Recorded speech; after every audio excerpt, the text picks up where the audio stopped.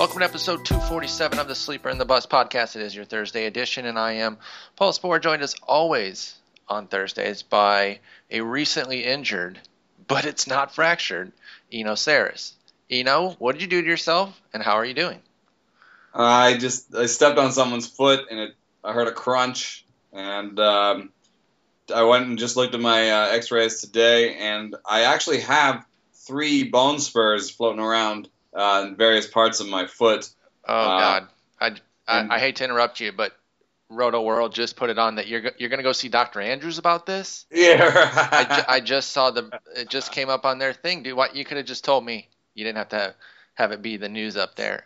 The good thing is I don't type with my feet. So. That's true. So it shouldn't incapacitate you from working.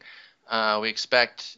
And since you can't go anywhere, you're not that as mobile as you were, we now expect double the output at Fangraphs and Rotographs. Just so you know, we need 2 change pieces every week, in addition to double the features over on the Fangraphs side as well. So you brought this upon yourself. I guess this puts you out of the you're not going to get signed by the Lakers now, because I think they were about down to you on their list. Everybody else had said no. Well, I can't play center for them either, so. Okay, well, I guess they'll keep looking. Well, I hope you're all right. My co-hosts on this show can't seem to stay healthy this year. So, I'm shuffling guys in and out here. I'm working with the AAA where I can between Jason's knee and now your foot. But we'll make do. We'll make do. There are some other injuries that are severe, or one specific injury that's severe, and then some other news we have to cover, and then we'll talk about some June swoons. Remember on Tuesday, folks, we talked about June boons, guys who had huge months that are a little bit off the radar, and we kind of wanted to see where they're at going forward. This is a little bit different. These are guys who are a little bit more established, who had awful Junes, and then we got to figure out where they're at. Yeah, are we buying back in, hoping for a rebound, or are we a little bit cool on the rest of the season projection? So let's talk first about that big injury I was mentioning. Because when you first said it's not fractured, an out of context sentence, I thought you were talking about George Springer, because I hadn't seen that you got hurt. He hurt his wrist, George Springer did, and it's not good. We're looking at a minimum of 6 weeks right now. This is a big hit. Springer had really come out of it and was playing like the guy that we had expected. I think it wasn't too long ago that he was still toting a sub 200 average, was Springer, and then just a massive month. Yeah, as recently as May 20th. I mean, it's not that long ago here on July 2nd. He was hitting 195. And since then, Springer in 40 games has hit 320 with an 899 OPS, 7 homers, 4 stolen bases. I mean, he was just on fire. Hurts himself. Going to be out a while. What do you make of this, both for Springer's rest of season, but also for the Astros as a whole? Well, I've had a displaced fracture in my thumb, and actually the doctor misdiagnosed it and treated it as if it was a non-displaced fracture. And so now I have one thumb is bigger than the other. Oh wow! Because what happens is the bone, if it's displaced, the bone is off the bone, and the way that it'll heal is by growing together and making something bigger. Whereas non-displaced fracture is basically the bone is right there. There's just a hairline sort of break in it, right? Mm-hmm. So when it grows back together, there aren't as many issues with tendonitis, because my thumb is going to have issues with tendonitis later because it's big and the tendon it has to rub over it. That all sounds very painful. Well, the good news for Springer is that it's non-displaced. Hopefully his is properly diagnosed. Right. Yeah. I think they spend a little more money on these guys. Perhaps. Who's to say for certain? I almost asked today for an MRI, but. I guess they can probably tell me that I definitely messed up some ligaments. I don't think they need to do an MRI for that. But yeah, so he's got a non-displaced fracture, so that's at least some hope. And whereas with Giancarlo Stanton, the hamate bone problem, that has been really linked to power outages even when they come back. Springer's, I don't think is as dire. I mean, it is a wrist injury, and that's bad for power, but since it's of this non-displaced variety, and they're not taking a hamate bone out, and they're not. It's not as a big a deal. I don't even think there's no surgery. There's no surgery, which is, I think, clue number one that it's not as big a deal. I mean, there's surgery for Giancarlo, so Okay. you know, there's a chance that he's decent the rest of the way.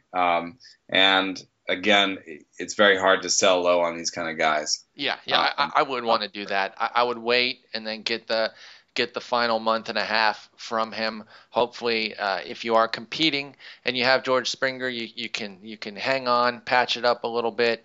And you might still get to like 25-25 this year, which is amazing. That's how ridiculous he is. Springer already had 13 homers and 14 stolen bases. Remember last year he only had 5 and 7 chances, and folks kind of wonder where the speed was. It just didn't show up. It was 78 games. You can't make a sweeping judgment about it. It seemed like he would be the power speed combo we'd seen previously coming into this year, and it has panned out that way. So I agree with you, though. Sit tight on Springer. Don't go out and sell him. I just don't think you'll get a return valuable enough. Obviously, if you're in a keeper league, that changes all the dynamics, and we'll move on from there. Let's talk about some guys who returned from injury. It was a big day. It was a big morning, if you will, depending on what time zone you're in, or at least early afternoon, as 3 guys simultaneously made their returns from big injuries, 2 from Tommy John and then Matt Cain from like 52 injuries. Jose Fernandez and Matt Cain were squaring off in Miami, and then Matt Moore was in Tampa Bay squaring off against Corey Kluber. Let's talk about Fernandez first. He's obviously the biggest draw, although all 3 of these guys definitely have the chance to be high impact. Fernandez went out and gave us some runs. I think it was 3 runs, but had 7 strikeouts. The stuff looked pretty prime. I didn't get to watch the whole thing. I was keeping an eye both on that, the Cleveland Tampa Bay game, as well as the Tigers, which started a little bit later. So it wasn't one of the sit down and really focus on it. Plus I was also writing. So 6 innings, 3 runs, 7 hits, no walks, 6 strikeouts. Lots to like from what happened with Fernandez here. 11 swings and misses within his 89 pitches. The velocity was there. It looked pretty good, especially for a first start back from Tommy John in the majors. What do you think of Fernandez, and did you get to see any of it this morning? Yeah, I did. I watched the game. I think I came away mostly impressed. There's a couple things that I don't get. I retweeted one of them as from a beat writer who said he hadn't seen the slider that Jose Fernandez admits that he injured himself on. So it's this is the reason why it's so hard is because Fernandez throws like a slurvy curve. Yeah, exactly. The defender.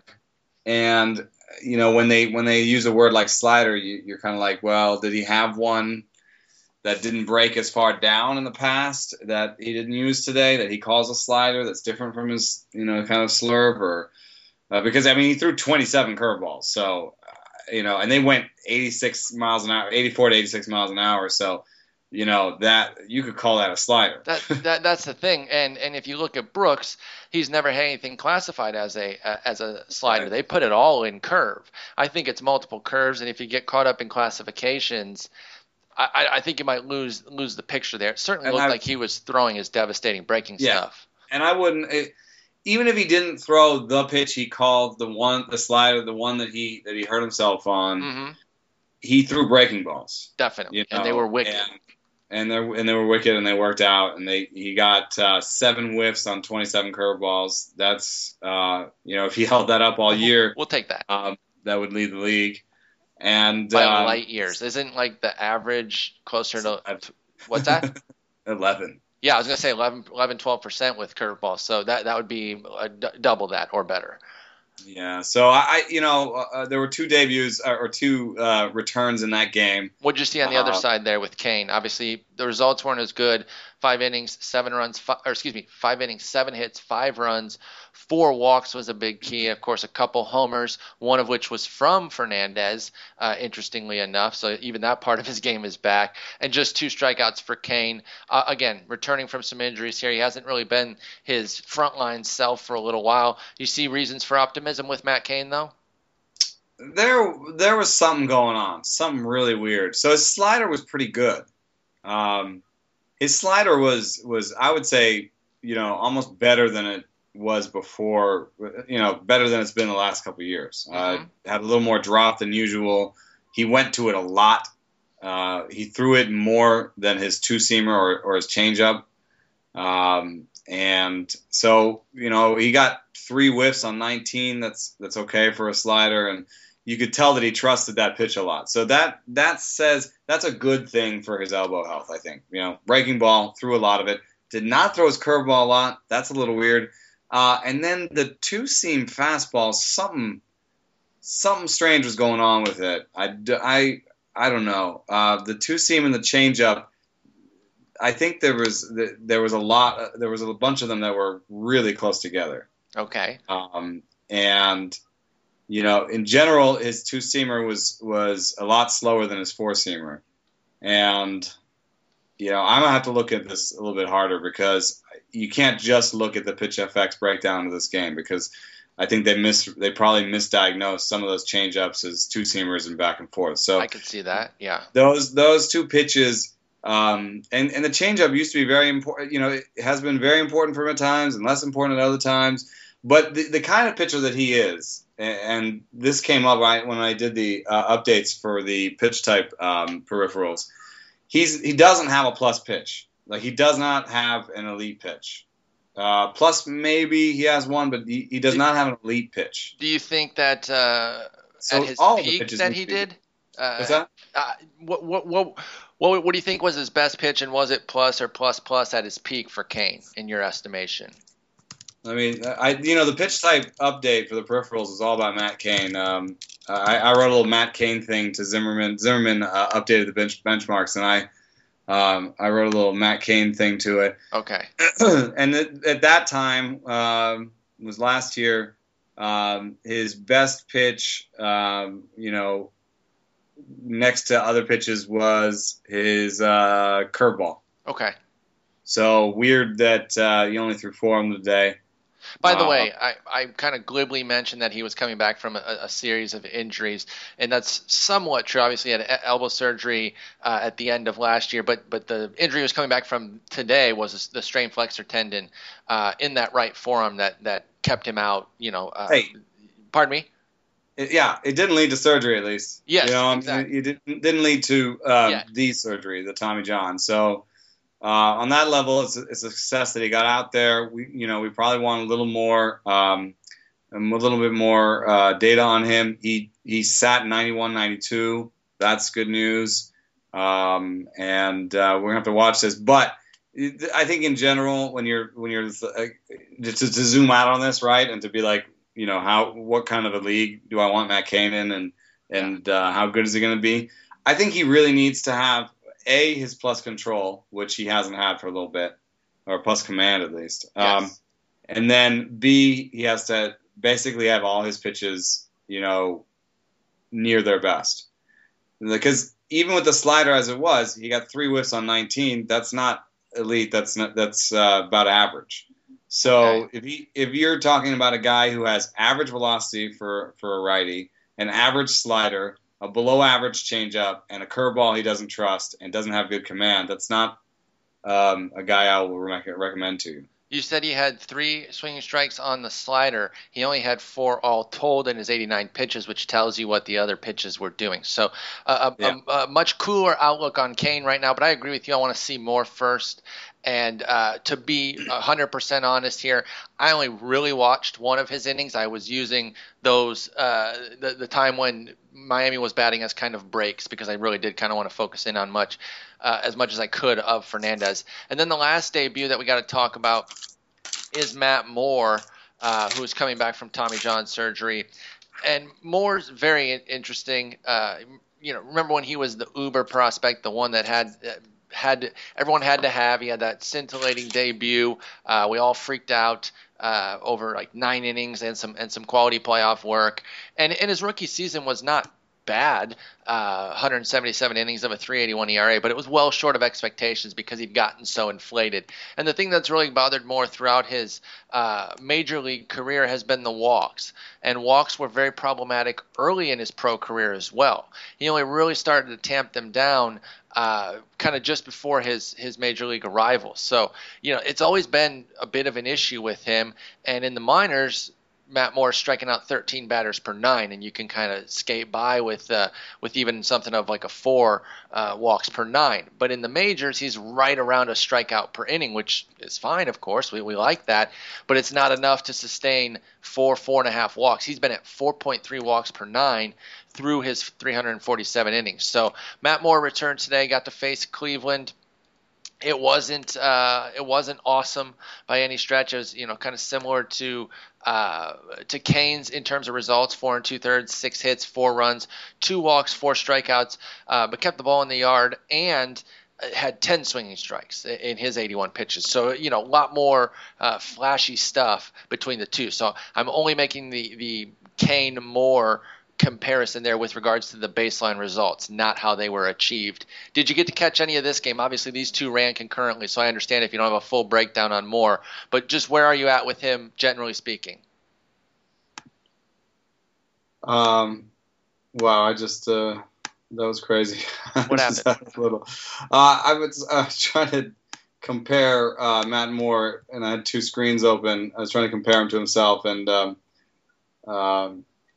I was comparing him to Jose Fernandez, and was like, "Jeez!" You're like, "Whoa, wait!" By the way, interesting note here too on Moore's game to kind of get back to the point about his command and control. He had 3 wild pitches, and in 2013 he led baseball with 17, and he only threw 150 innings. So, the fact is we went through this period here where he was showing kind of a sustained period, I guess, in 2011 now. It's a pretty long time ago, where he wasn't walking the world. But that's really the only big period of time that we have. It was 155 innings between AA and AAA that year, and then, like I mentioned, those 9 innings in the majors, and then a handful of innings in a series against Texas in the ALDS, where he was brilliant.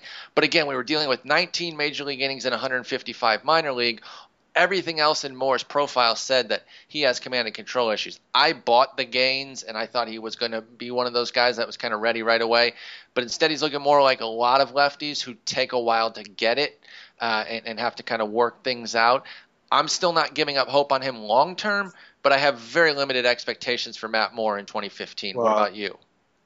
Even long term, there was one really bad piece of news for Matt Moore today, which was that his max was below where he used to sit in the past. Oh, that sucks, because Jose Fernandez took away any questions with that. I think his first pitch was 96. It's really nice to see that velocity. It's also, for a starter, since they throw so many fastballs, it only takes 3 starts. People have mentioned this to me, that Mark Melancon has been putting his velocity back on, but if you think about it, it probably takes longer for a reliever because, you're talking about so few pitches. 50 fastballs or 50 to 70 fastballs for the starter in one start, whereas the reliever will throw 5 to 10, so or 20 maybe tops. But so that might be why Melancon took a little bit of time to get to where he was. Also, he could just be an outlier.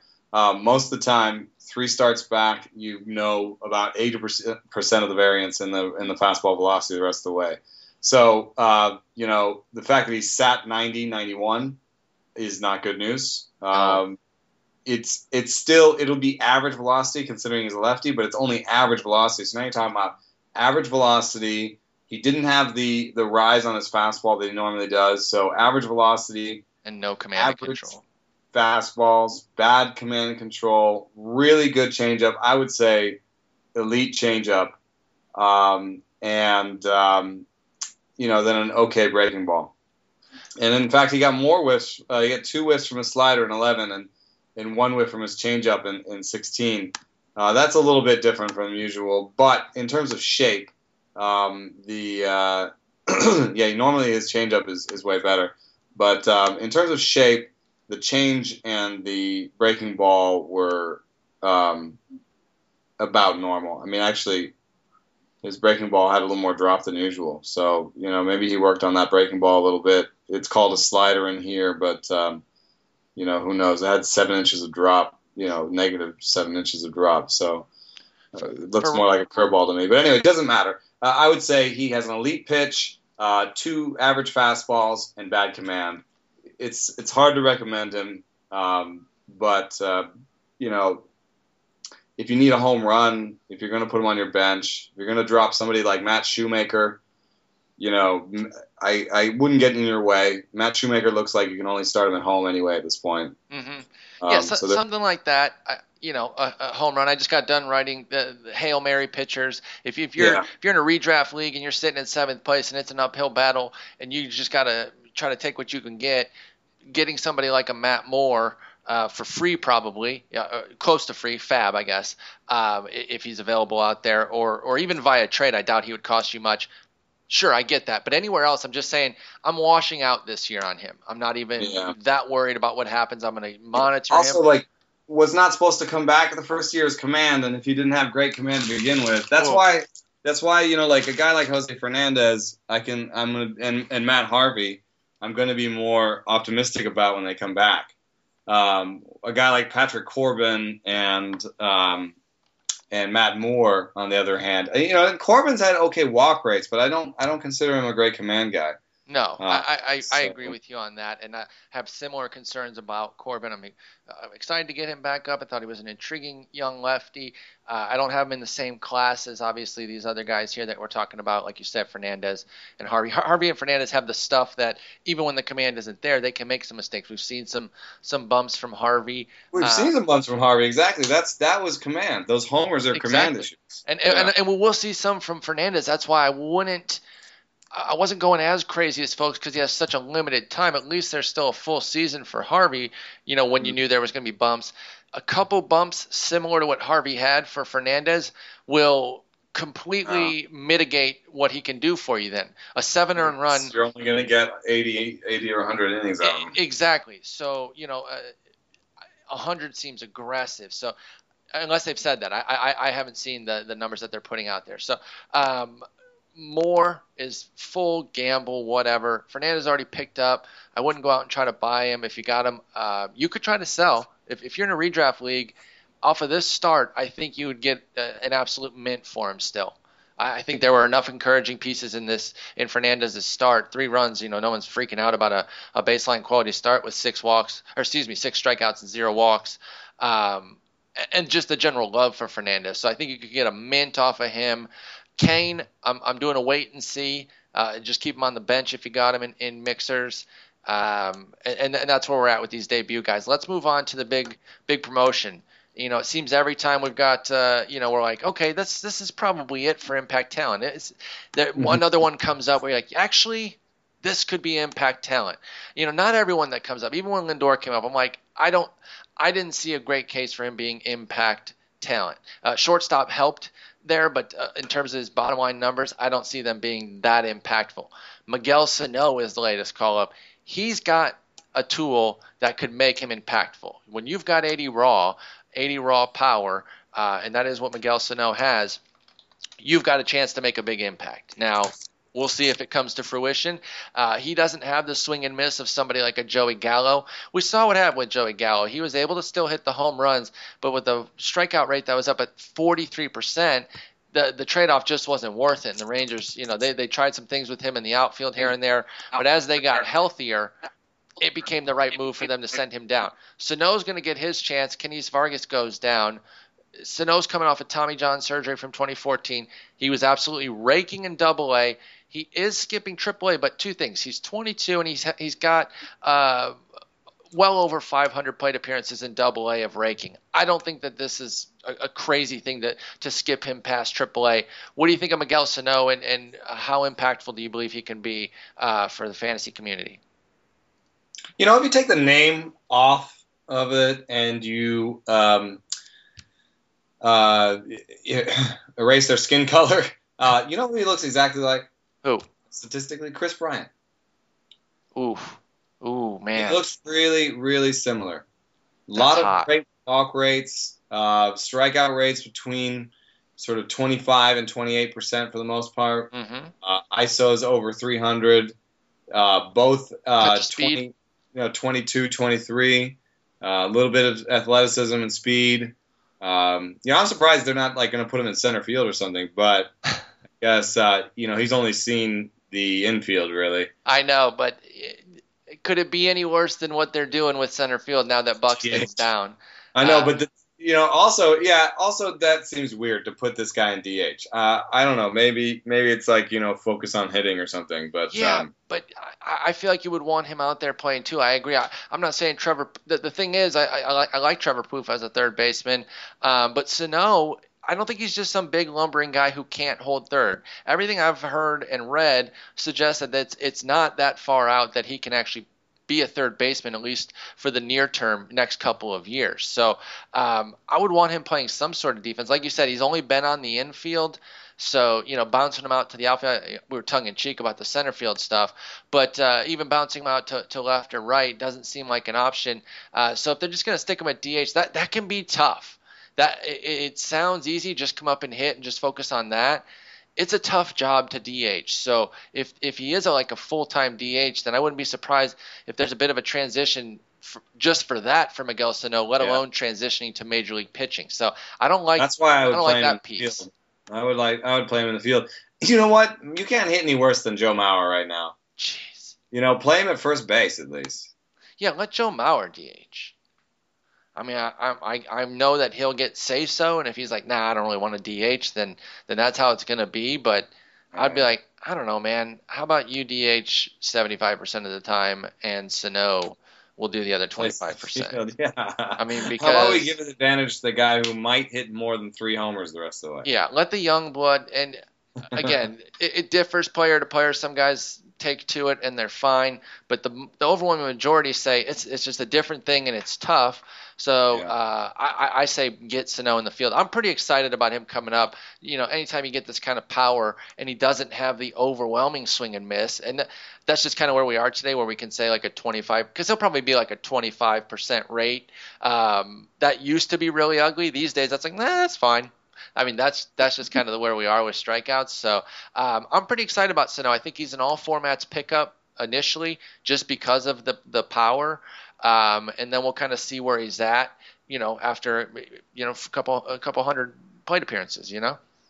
Yeah, I mean, it is something to think about, and I have actually counseled a few people on Twitter to sell because there's not going to be any better time to sell than now, unless he hits the 90th percentile of his projections right away, and also especially in redrafts, I think he's more of a sell than a keep, because he has some swing and miss in this game, and he has this 10%. There's a 10% DH penalty. This is what we're talking about. There's a 10% pinch hit DH penalty, and to kind of put a guy, out there with the 10% penalty on his head, on top of the fact that he's 22 and just learning to the big leagues, I think they're not necessarily putting him in the best position to succeed. So I think he's a bit of a sell in redrafts.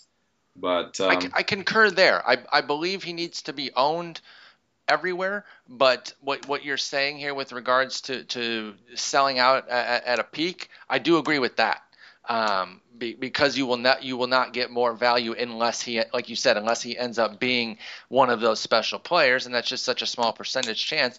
And so you can probably plug up more than one hole.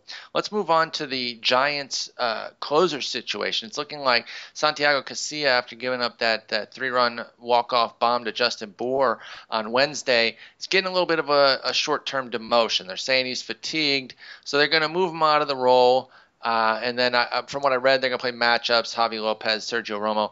I think it'll be mostly Sergio Romo, who's got his skills back on track. If his ERA isn't at 4.32, the skills certainly are vintage Sergio Romo, 13 strikeouts per 9, 2.5 walks, yielding a 220 FIP. So a lot of good there, but a 65% left on base rate. He's got some, issues there, maybe some bad luck sprinkled in. Casilla, on the other hand, got his strikeout rate up to a passable 9.1, because he was not a huge strikeout guy, but 3.5 walks, His ERA is fine at 3.03. He's just not that special as a closer. He's been better this year, like I said, particularly with the strikeouts for Casilla. But his overwhelming, he used to kind of make up for the strikeouts with a big ground ball rate up over the 50s. This year he's at 45%. So that ERA, I think Casilla's ERA is a bit of a mirage, being too low, and Romo's is a bit of a mirage, being too high. I think this could be a permanent switch, even though they're saying it's short term. I'd be buying in Romo if I needed saves for sure. What do you think? Yeah, long term, I kind of like Hunter Strickland. Yeah, and if you want to go elsewhere, that's fine. My primary point is that I think Casilla's done. Oh, as the closer. I mean, the fatigue is the right word, I think, to use, because if you look at his velocities this year, he started out 95, stuck around at 94, 95, but he did have a little bit of a dip in May where he was down to 93, but it's the kind of 93 you'd round up to 94, so still 94, 95, and then the last 5 outings. No, listen to this. Starting June 10th, so he faced the Nationals, 94-mile-an-hour sinker. Next day, next outing, 93.3, 93.5, 93.4, 93.8, 92.5, 92.1, 92.8. So he lost a tick on his fastball, a tick plus, over the last month. Yeah, in a short span there, for sure. Yeah, and considering the fact that he's 34 years old and has somehow, kept his velocity at 93 plus for a long time for a reliever. I do think that's worrisome, and it does make me worry about it. I do like that he added the strikeouts, and he did that mostly by replacing fastballs with curveballs, so I don't know if I love that. That's kind of the junk approach. So I think there is stuff to worry about with him. He hasn't been 100% go all throughout his career.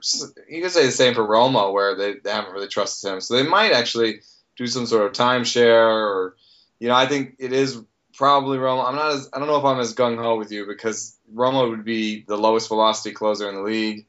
And he probably was when he was closer last time. Listen, I'm cool with you bringing up Strickland. Like I said, my primary point, whether I think Romo will get that first shot. So in terms of the short term, and you want those saves right away, go get him.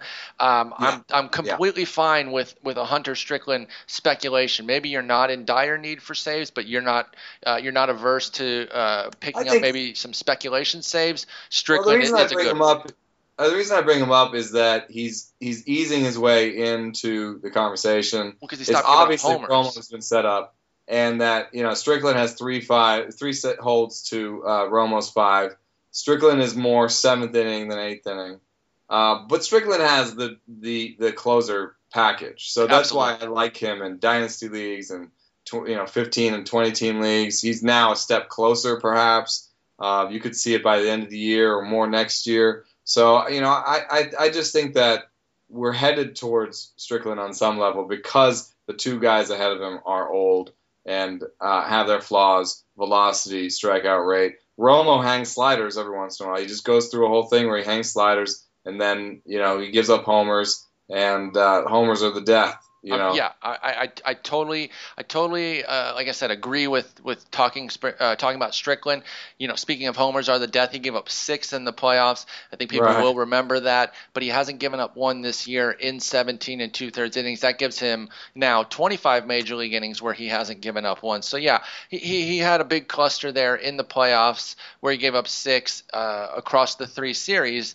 But it doesn't look like that he's necessarily just this homer-prone dude. I'm looking at the minor leagues now for Strickland, and the last 3 years have been pretty great after some struggles earlier in his career, mostly when he was a starter, though, too. Yeah. Including this year, 22 innings at AAA with no homers. So, the homers in the playoffs, a lot of people attribute that to tipping his pitches. Yes, and Bryce Harper being amazing.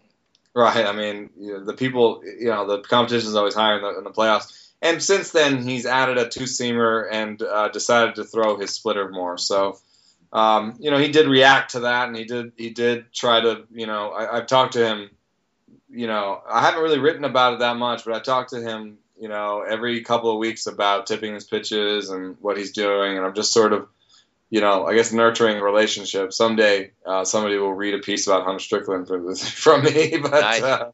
For now, he's just a middle reliever. I just wanted to bring his name up. I'm not so sure that Rome was going to take the job, because, for what it's worth, like I said, Casilla had, a little dip in velocity in May too. So you could take them at their word here that this is just a break and that they will ease him back into it, especially if Romo isn't nails. I can get behind that. Like I said, I'm still going to go out and get Romo if I need saves and he's available, because I think there will be some short term with the chance to keep him. But like I said, if you're specking for saves and it's deep league, get Strickland, because the long term, meaning as early as August or something, but then of course beyond 2016 and beyond, Strickland could definitely be their next big closer for several years. I could see that. All right, let's go ahead and talk about Freddie Freeman's injury here. It's looking like that they confirmed that he'll be out through the All-Star break. I guess there was some wishful thinking, at least that's what's been termed at one spot where I read, that he would return before then. So this is more just an update than anything else on Freeman and his wrist injury. I can't remember what was said when we spoke about this injury when it first happened. Is this somebody that you would try to buy in on while he's hurt, hoping to get a big burst when he comes back, or because it's wrist, you're not that keen on getting Freddie Freeman for the rest of 2015?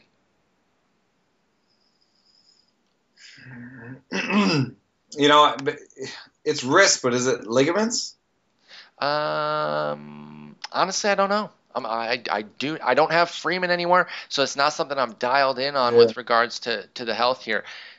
Let's see here. We've got a PRP injection. You got some sort of injection, I remember. It was termed as a wrist contusion initially.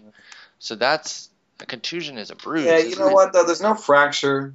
There's no ligament damage.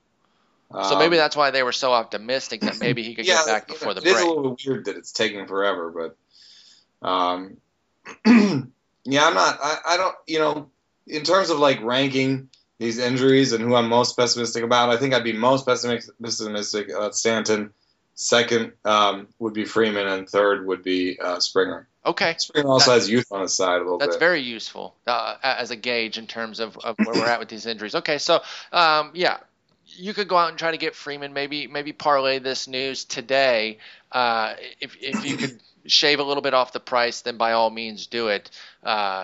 Maybe there isn't as much long-term concern as there is for somebody like a Stanton, as you mentioned. All right, let's talk some June swoons here. We had some guys that just had really rough Junes. Now, there are some guys that I could have included here that I didn't, because their June swoon just continued their seasonal long general suckiness. I'm looking at you, Ian Desmond and Robinson Cano. So, beating the drum on them some more, beating that dead horse just doesn't move the conversation along too much. So I excluded them. And there are a couple guys on here that we have spoken about in the past with regards to their struggles, but June was particularly bad. And the first guys who I'm thinking of when I say that, because we've spoken about Andrew Cashner and kind of some of the struggles that he's going through. But earlier in the year, they were a little bit more like surface struggles, where he had kind of a high threes ERA or something like that. But everything else was kind of in place, or his win-loss record. I think he lost like 6 in a row at some point, but everything else was in place. Then June hit and really tanked everything for Cashner. He had a 6.55 ERA in 6 starts during the month, 29 strikeouts in 33 innings. So strikeouts were still there, but 12 of those came in that weird outing where he only lasted 4 2/3, gave up 11 hits, 6 runs, 5 earned. We've batted it back and forth about Cashner. Is it a catcher situation because some of the numbers are better with Hedges, whatever. What is the deal here? Because the talent is not a 422 pitcher, but at some point we're 16 starts in, and we can't just keep saying that, well, it's going to get better, because he keeps dinging our ERA, especially after this month. Like I said, first 2 months, it really wasn't that. In fact, it was good. In April, he had a 2.61 ERA. By the end of May, he had a 3 ERA. So the struggles were really not that real, because he had a 2-7 record. Who cares? Then June, it all caught up. I'm starting to get very annoyed because I'm pretty well invested in Cashner. What would you do, It's very difficult because I love Cashner, personally, and watching him, I feel like it is nasty stuff, and so I think there are two things that are fundamentally true that sound weird next to each other. One, Andrew Cashner is a talented pitcher. Two, Andrew Cashner is not as talented as it seems, and somebody clued me into this, and they said, I don't think his secondaries are any good.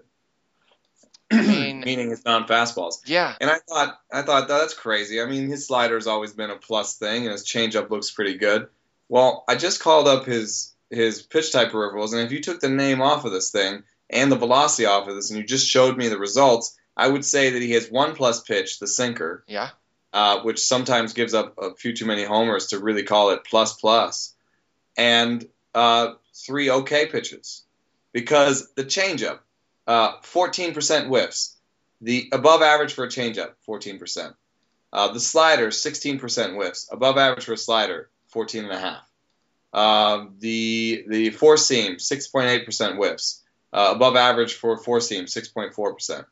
So, given the fact that he throws like 120 miles an hour, and, has these other pitches that seem pretty good, especially when put up against 120 miles an hour, I think you might be surprised at how kind of meh those numbers are. I am surprised at it, and I'm annoyed, but I'm having a hard time coming up with disagreements to what you're saying here, because, no, the slider doesn't get as good of the results as I believe they should based on that pitch.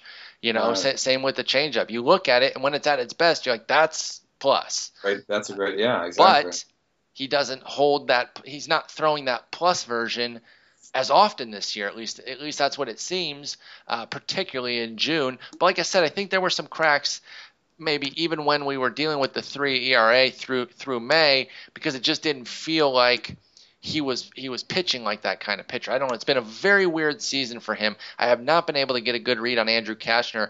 So let's just put it down here then, and get an idea. What do you do in the rest of the season? Redraft if you have him, and then if you have a chance to acquire. Are you going to get rid of him if you have him, or would you be willing to buy him if you didn't have him? Sort of buy, sell, hold. Yeah.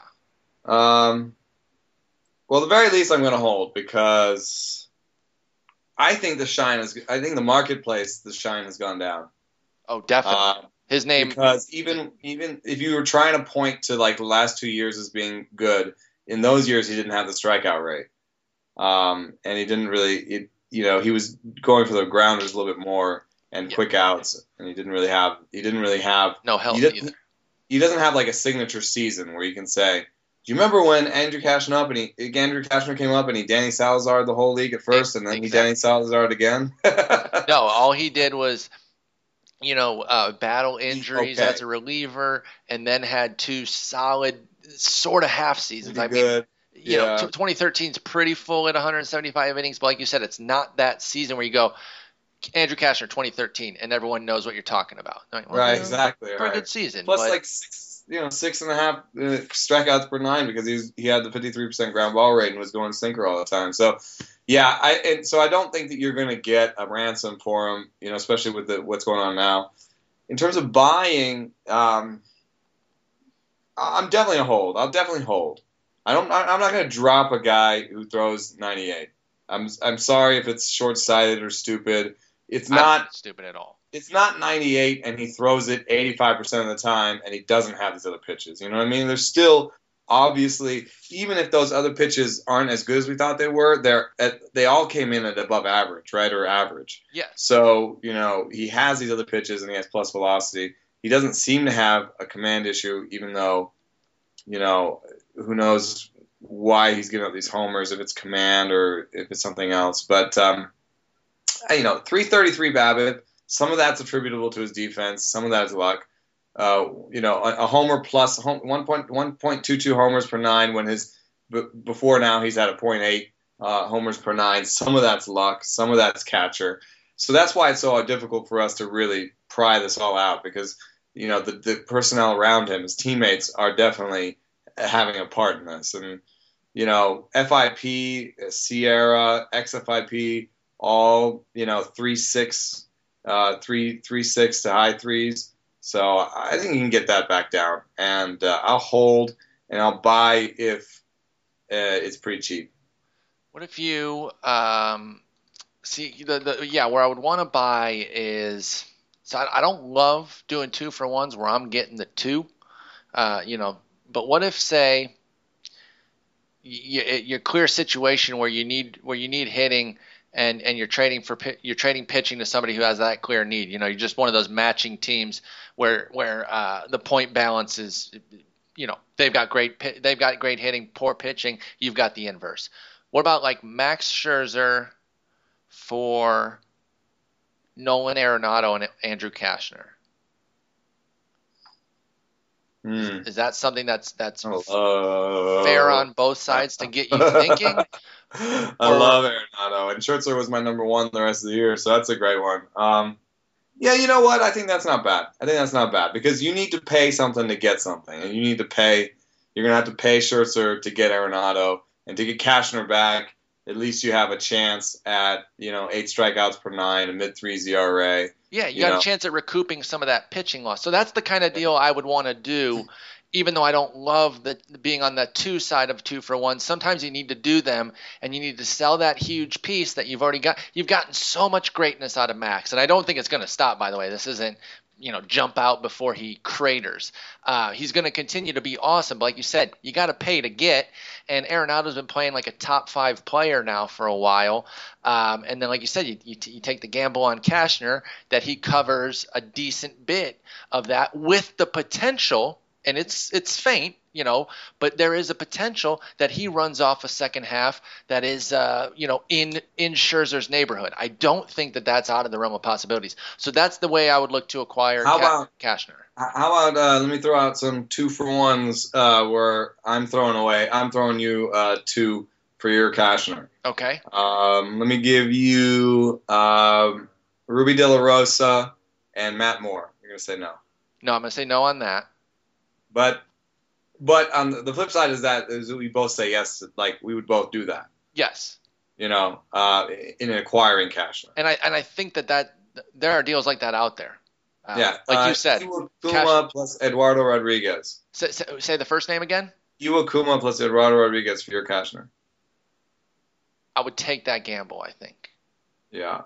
That it's tough, but I'm an Eduardo guy. I love the way he bounced back in Toronto. That was fantastic. They did that great work on how he was tipping in some of those in the one of those really ugly starts that he had. And so he's shown a lot. I think Eduardo Rodriguez has. So if I can do that and then take the gamble on Iwakuma coming back, because I've got a decent chance if Cashner doesn't get right that Eduardo matches him, and so give me the free gamble on Iwakuma. I'll take that one. Yeah. I think it's a little bit too much for me too. If I had Iwa and Rodriguez, so I think that's where the line is. Okay. Maybe I'd give you Drew Hutchison plus Ruby De La Rosa. I'd do that, or Drew Hutchison plus Iwakuma. I might even do that. Mm-hmm.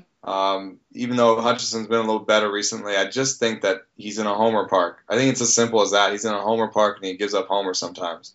I agree, and we love Hutch. We talked him up all year, and he's shown us flashes to back up the hype that we gave him, but it hasn't been consistent enough. I hear you on that one. Let's move on. Let's stay in that division though, the AL East where Hutchison resides, and talk about Michael Pineda, because he might even be more maddening to me than Cashner because he does. First off, he kind of has that signature season. A 3.74 ERA doesn't blow your mind, but 2011 was a great year for him. His rookie year when he came up as a 22-year-old, just beasting, it was really impressive. He sputtered down the end. He carried much better than a 3.74 ERA for most of that year. So he does kind of have that signature season. And then, all the health problems, had a good little 76-inning sample last year that gave him some good intrigue for this year. And he's panned out on that intrigue quite a bit, I'd say. I mean, he's got a lot of good signature games, including that big 16 strikeout, but he's got several duds, not just one. 4 different times Michael Pineda has given up 5+ runs, and in 4 of those, he didn't even finish 6 innings. He didn't even have the decency, including 8 earned runs in 3 1/3 innings against freaking Philly. Philly with no strikeouts. It's like, oh my God, dude. So it's been all over the map, and yet through it all, so let me give you the June there. 5.72 ERA here, or not here in June, back in June, we can officially say. 5 starts. The crazy thing is, though, the June is a perfect microcosm of how maddening he is. He opened the month with a gem in Seattle. Baltimore kicked the crap out of him. Miami, he rolled Miami. Philly rolled him somehow, and then he went into Houston and shut them down. So, it's a mixed bag of stuff there. He still leads the AL with a 7.9 strikeout to walk ratio. Strikeouts are way up from last year, and it's not just the 16 strikeout game. He's got several big strikeout games, 7 games of 7 or more strikeouts, 4 of 9+, including that 16 strikeout. So there's been a lot of good, but there's been too much bad for how good he's been. So it's so maddening to see a guy that good get his face caved in multiple times. So what do you think about Michael Pineda? Let's put the health aside for a moment. We're always going to be worried about that until he shows, probably a couple years of staying healthy. But just with the talent, are you seeing anything that explains some of this volatility, or is it just annoying volatility and the simple fact that he's only got 340 major league innings under his belt, even though he's been around for quote unquote ever? Well, I always come to Brooks or to our Pitch FX pages with my own predisposed ideas, mm-hmm. and so I'm as guilty as any other human being as trying to find things to prove what I'm saying. Yeah, of course. So with that caveat, I would say when I opened his page, I was thinking what I think of Pineda is that he doesn't quite trust his change yet, because it does it flashes plus, but it's inconsistent, and that his slider he loses his slider sometimes, and once he does that, he's got 1 pitch left. So I think that's how I would describe what happens in the bad games. So that's a good assessment, by the way. Having said that, the only thing that I can find really is I would say that the horizontal movement on his slider this year is more erratic than it's ever been. It jumps from game to game as much as, let's see, I've got horizontal movement on. It jumps from game to game. He's had numbers as high as 6 and numbers as low as 1.7. And recently he's trended towards it being less. So, I think that's fairly impressive in terms of, that means that sometimes his slider's getting frisbee, Exactly. And something about it is not as tight anymore. And, in terms of outcomes, if you zoom out and stuff, he's still got that plus slider, and, it's still there, but, in terms of raw whiffs, there are games where it disappears. There are games where he gets 3 whiffs on the slider. And then there are games when he gets 12 whiffs on the slider. What's weird is if you kind of look at his game log, like OPS and performance metrics, results metrics rather, by the slider only, just looking at the game log, it's almost a bad game identifier. Like when it spikes, just like you're saying, that is playing out, except there is one hilarious deviation from that. It gave up a 1047 OPS among 14 batters faced in the 16 strikeout game, but it still got 7 strikeouts. So it must have given up. Just missing, but every time they hit, it went far. Yeah, it definitely gave up the home run, but it probably gave up all of the other 5 hits that he gave up that game too. Yet it also generated 7 strikeouts. That's pretty hilarious. Maybe that was one of his low changeup usage games, so it was all sliders. And yeah, so they're like, when he threw it right, they would just swing and miss through it. But if he flattened it out, they were crushing it. So there is a measure of inconsistency here with Pineda that I think we're uncovering. It's so maddening because you just don't know if that's going to be fixed or not. The elements are all there, but now it's just on him. You just kind of have to wait and see. I would say that there are two things that make me optimistic. One, I consider him to have good command. I agree. I think he has excellent command, to be honest. Yeah.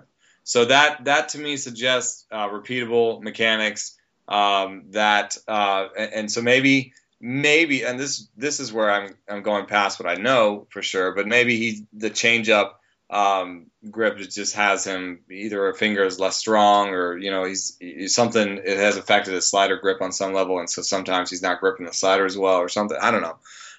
Also, the other thing that I would say is that his velocity has been creeping up. And he's like one of these outliers, really, where he started out the year at 90-92, and I was actually honestly worried about him in 90-92 because, not a great changeup, 90-92. So I don't have that many. I have one share, maybe, or two. And then now the last 4 games have all been over 94. And actually, slowly building it up. The last 2 games you could round up to 95. So that's the old Pineda, and maybe that sort of slow ramping of velocity has something to do with the slider too. Maybe it's struggling to command the slider at these higher velocities or whatever. But in general, give me a guy with great command, a plus like top 5 type pitch in a slider, and then an emerging third pitch that rates as positive by movement and outcomes so far. And I'll do a strong buy on that guy. Yeah, I totally echo the strong buy on Pineda here. I know there's some of the volatility, and it is maddening, but you want to bet on a skill set like this. And if a 4.08 ERA will earn you any sort of discount, then you take it. But I'd even pay market value if somebody, trade partner came out and flat out said, listen, I'm not going to give you some crazy discount because of this ERA. We're just going to trade straight up. I'd still do it. That's how aggressive I am on Pineda. I love that stuff. There's a lot to like there. There's a lot to like with this next guy too. He doesn't have much of a track record, but the skills that he has shown have been really impressive. He just had a tough ERA in June, and so it really wasn't as much skills, but we got to put him on here because it was a bit of a swoon. 5.14 ERA for Mr. Noah Syndergaard in his 28 innings during June, but no one's complaining about 31 strikeouts and a 6.2 strikeout to walk ratio. It was really just the 2 outings to start the month. He gave up 10 hits in both of them, so 20 hits in 10 innings, 11 runs. That'll sink you in a 5-start sample. But I just wanted to include him, just kind of talk about him a little bit more because I feel like you can never talk enough about Noah Syndergaard. And I'm very curious as to how you think he'll be treated the rest of the way regarding his workload. Yeah, they went to the 6-man rotation, so that's gonna, I wouldn't say artificially, but it's gonna suppress his workload. It's going to, and it's gonna do it without shutting him down or whatever, or giving him 5-inning starts and pulling him even though he's still got juice in the tank. Let me update you quickly. 83 innings so far this year between AAA and the majors. He had a $133 last year, which was a career high. So obviously he'll exceed that. It's just a matter of how much. I know you like to operate, and I agree with it. I agree with the method as well. The 20%. So that put him at 160. So about another 80 or so. Not too crazy to see that coming. And even if they gave him all 80 in the regular season and made the postseason, I don't think it'd be crazy to then still use him there, even if he finished with 175. That's not some sort of usage that would have people freaking out, right? Yeah, and I think honestly, the Mets are.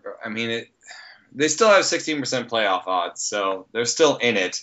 But they're starting to fall behind a little bit. And as a Mets fan, I've soured a little bit on the front office. I don't know if it's the owners that just have their fingers in too deep, or if the financial considerations are just too much. But not trading Jose Reyes when they were out of it because he was in a race for the batting title, I thought was very stupid. The David Wright deal I didn't think was very good to begin with. And I think that there's those two deals in particular had ownership fingers all over it. And it's really hard to separate ownership from the front office foibles. But now they've got the Pirates, the Cubs, and the Giants ahead of them.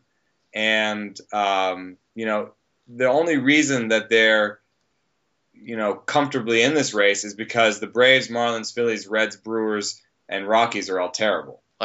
Yeah, god awful. It is a stars and scrubs National League this year. But if the Padres, do buy, like Cameron said they should, because they're all in anyway, or if Kemp sort of powers a resurgence and Kemp and Cashner both play to their abilities going forward, and the Padres make some noise, the Diamondbacks have the kind of high volatility pitching staff that, if everything gels, they could make a run.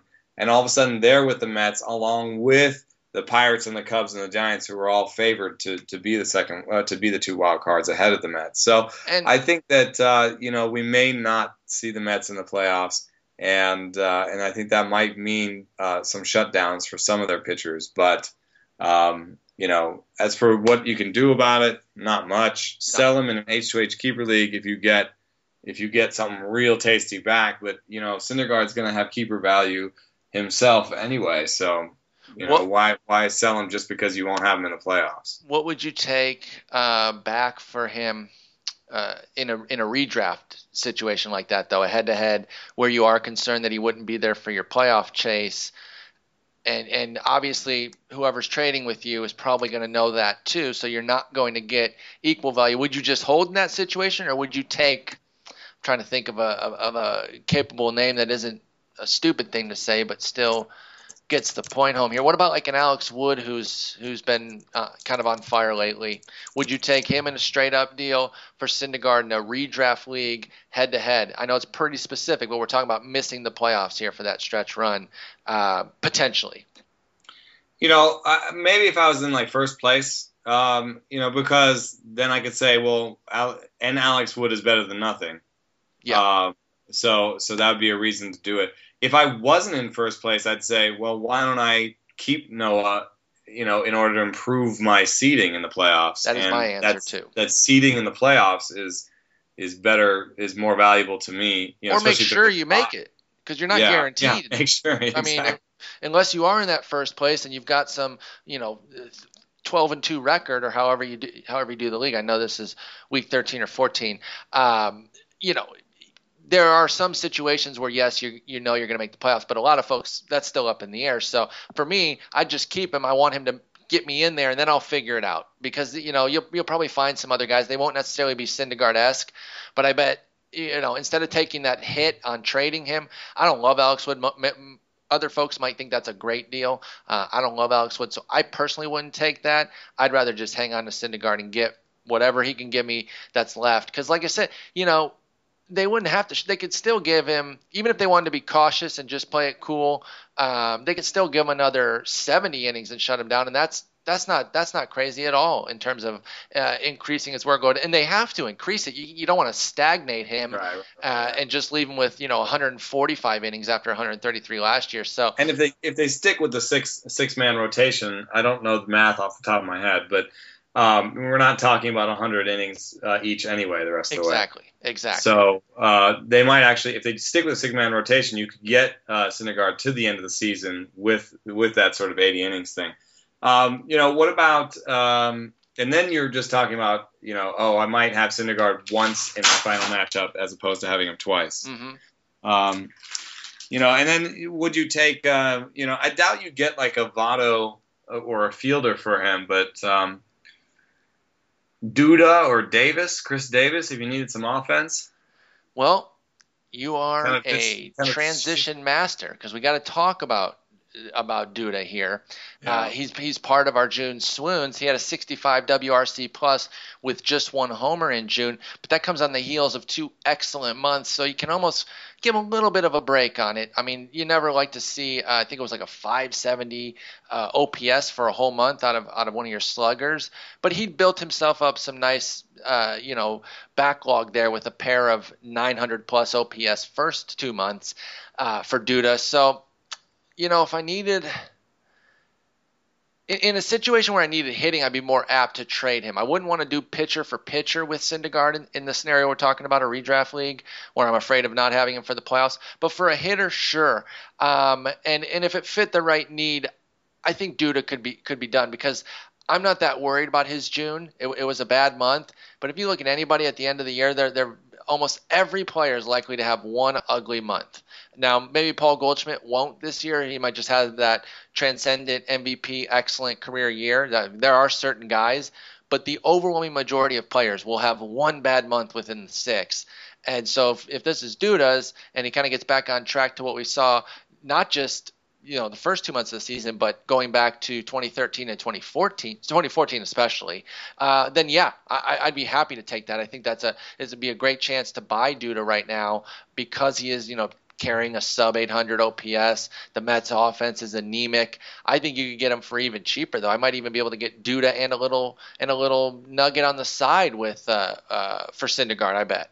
Like Duda and Montgomery or something. Yeah, something like that. And Montgomery's not amazing. I wrote about him today. He's kind of doing it every kind of way. Sometimes it's strikeouts, sometimes it's ground balls, sometimes it's like pop-ups. I mean, he's been all over the map. He is going to regress. But yeah, if I got something I can put back in that pitching slot, I would do that trade for sure. What do you make of Duda and his struggles?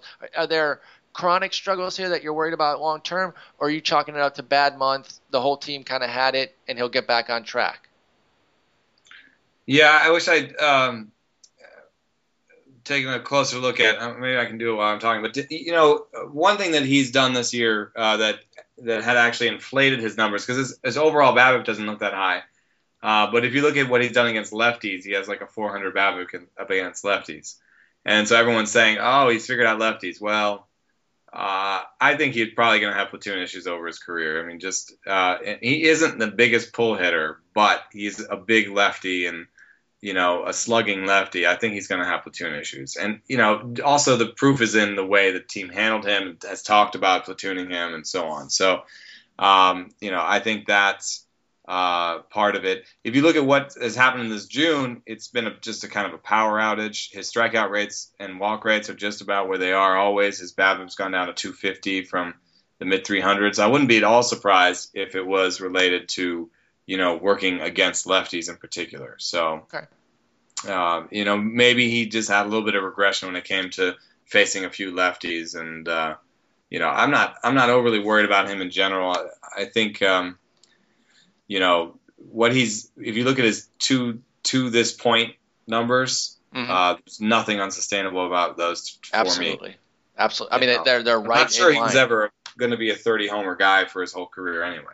No, they're right in line with last year, backing off a little bit on the homer to fly ball rate, which brings those homers down. That's kind of what people were saying this year, that maybe he comes back down to the 12-13% rate that he's had for his career, down from 16, and that brings him into the mid-20s with his power. But otherwise, Lucas Duda is delivering on everything that we expected from him despite the poor June. So I'd bet on him to rebound. I'd be willing to go get him. This next guy, I'm not so sure. Actually, check that. I think I am sure about what I'd do, but we'll talk about that in a second. It's Mark Trumbo. And obviously he got traded recently over to Seattle, and he's been a nightmare for them. It was a really, really brutal June. He had a 348 OPS. That's not good. It's just not good. One homer, one double, 11 hits total. I mean, it was a nightmare of a month that I'm sure Trumbo was very, very pleased to see go away, just to flip the calendar. Now, he did have a July like this last year, almost to a T, a 378 OPS. And then he bounced back the last 2 months and was more or less the guy that he was supposed to be. Power was a little bit light that August, but everything was back on track in September. 2013, he never had a month that bad, but he went through his cold snaps. He had a couple of 200 batting average months, but the power outage never hit like that. So that's the one concerning thing about this with Trumbo. But do you expect him to get back on track and be the guy that we're used to, the big power and little else guy? Is this just his bad month, or is this something that is more problematic for Trumbo going forward with Seattle? To me, maybe one of the most problematic aspects of his what's going on right now is the game log. He's not playing every day. I can't I figure mean, out exactly when he's not playing because he's playing against righties and he is a righty.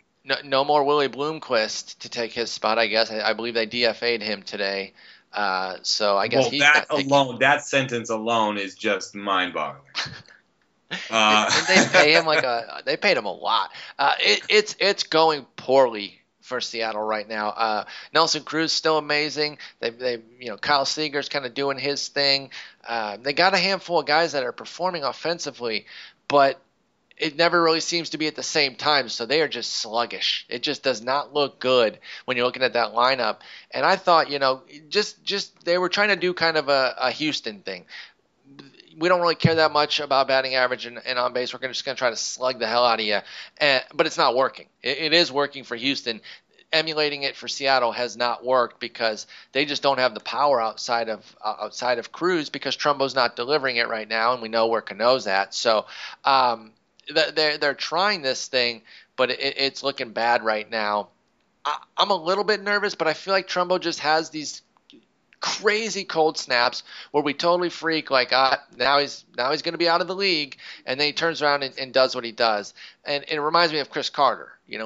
Same sort of thing. The cold spells are just so awful. Walks. That's true. That's a much better component there. But in terms of batting average and going through these cold streaks, and then when they get hot, they can be so electric. So I would not fully give up on Trumbo here.